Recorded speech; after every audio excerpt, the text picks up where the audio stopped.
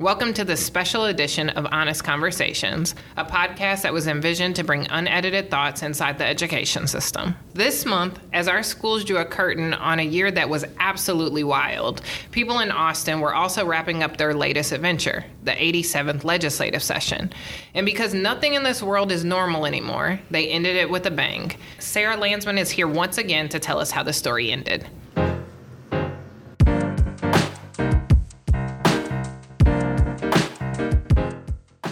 My name is Carmen Darville, known to my work peeps as CRD, and I'm your host, a wife, mom of two, and the chief of staff at Yes Prep Public Schools. Today I'm here with Sarah Landsman, a fellow teammate and our managing director of advocacy. You met her in the two previous episodes where we discussed the political challenges facing charters. We've now spent a whole session fighting for charters. Landsman, welcome back. Hi, thanks for having me. All right, how did the story end? The short answer is that we did really well as charters. It was a really tough session, but across the state, charters showed up loud, and it made a big difference. Okay, so before we get into the bills passed, can you start with the end?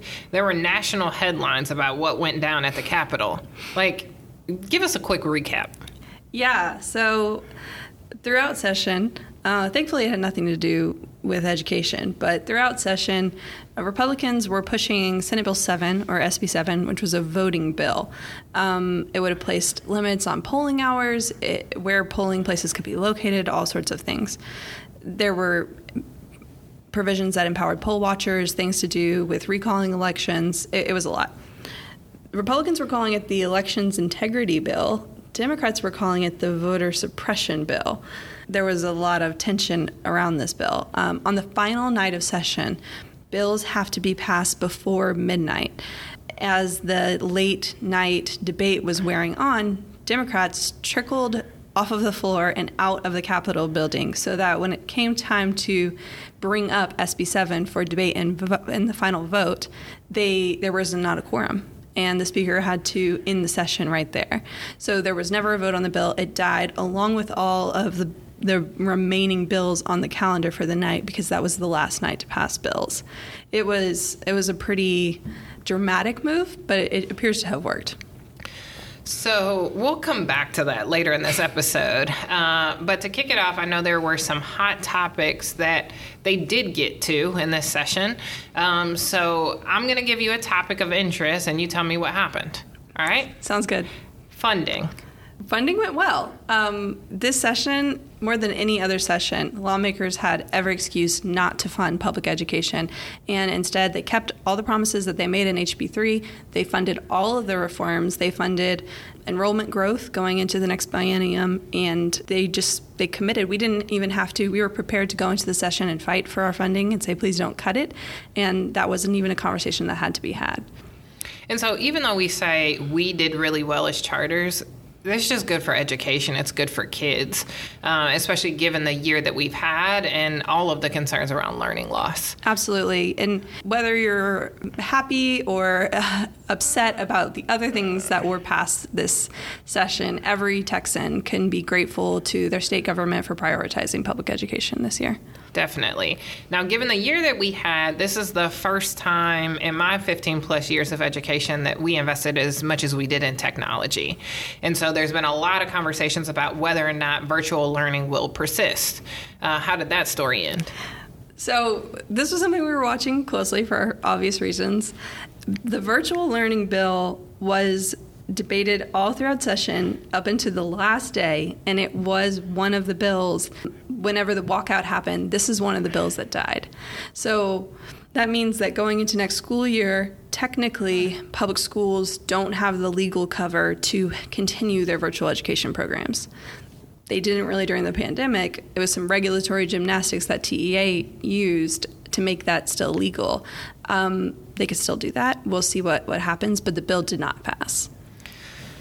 Interesting, especially given the amount of work that went into people starting to build virtual infrastructure. I do know that if a virtual school existed previously, it can continue to exist into future years. We're talking pre-pandemic, it existed. Right. I think it's any virtual school before 2013. Got it.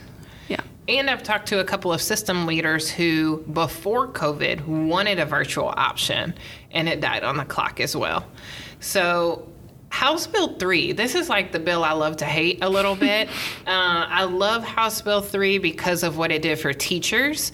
I hated House Bill 3 because everything plus a kitchen sink was in here. So can you tell us what happened with House Bill 3? Yeah, you're absolutely right about a bill that touches a lot of areas of the code, like House Bill 3. Sometimes we call it a Christmas tree, which means that lawmakers can just tag anything they want onto it. So it was a big bill. And because of that, there were a lot of unintended consequences. So they passed another bill this session that sort of wrapped up all those pieces that they didn't account for, things that they didn't realize were going to happen. But since the bill was open, cleaning up all those little unintended consequences, they were able to slide in some pretty cool stuff. One, the most impactful piece for us is going to be the changes that were made to the teacher incentive allotment, which is an exciting program that we use to reward our teachers. Because of the changes that were made this session, we'll now be able to offer TIA to our uncertified teachers. And maybe even more excitingly, those funds that for TIA can now be factored into teacher retirement. So your TIA funds that you receive now will multiply into your retirement. Awesome. Okay. Now, another group that I am really interested in are graduating seniors. Our seniors this past year, I think our heart goes out to all of our seniors who spent their senior year, such an iconic year in your educational journey, in a pandemic.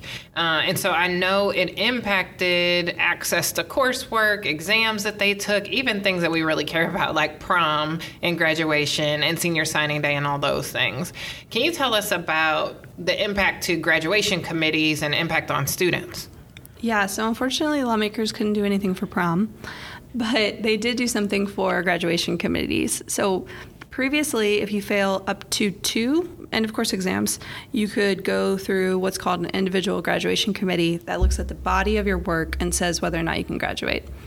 Because of everything that happened with the pandemic, now with the passage of HB 999, the seniors who fail all of their end-of-course exams can go before the committee. So it doesn't mean that they'll automatically be able to graduate, but they will have people who get to look at their body of work and say, you can graduate, you probably failed just because of the pandemic and everything that was going on. Got it. So given the timing of the session, was it able to be applied to seniors who were graduating as class of 2021? Yeah. Okay, phew. Okay. And what about access to statewide grants, given where we were with other funding wins? Yeah, this was a huge win for charters, I'll say. What we talked about so far has just been public education as a whole, including charters. But there were some statewide grants that charters weren't eligible for. And with the passage of one particular bill, they'll have access to those funds now, as public schools should. Fair, makes sense. Property taxes. What's up with those? Yeah. This is a big one for charters. Basically, there was a bill, this bill has been proposed across 6 sessions. So Texas only meets every other year. That's 12 years been trying to push this through. Charter schools who are paid with state fundings, because they're public school, were having to use some of that state allocated funds to pay their local property taxes. So it was tax dollars to pay a tax. It didn't make any sense. And there was an estimated about $12 million a year being spent this way. So the bill that passed this session allows charters to have that same exemption that ISDs and even private schools have, that they don't have to, that they're exempt from those taxes. So that's a big chunk of money that now gets to go back to where it will be best utilized, which is back in the classroom. All right. Now, you know how much I love sports, and we all know that defense wins games. What role did defense play in this session? I'm probably most proud of the defensive work that our Charter School Coalition did this session. When we started off and I was tracking bills, there were things in there that would have limited charter growth, prevented new charters from starting, said that just endless amount of red tape bills. And Our charter community showed up really loud. A huge thank you to all of the parents, students, teachers, board members, community stakeholders that showed up, sent emails, sent letters, made phone calls when these bills would come before our lawmakers. We can say that specifically there's some red tape that every public school is going to have to deal with. That might be a headache, but there were no anti-charter bills passed this session, and that's not true of what was filed. That means that a lot was blocked, and we're very grateful for lawmakers that helped us do that.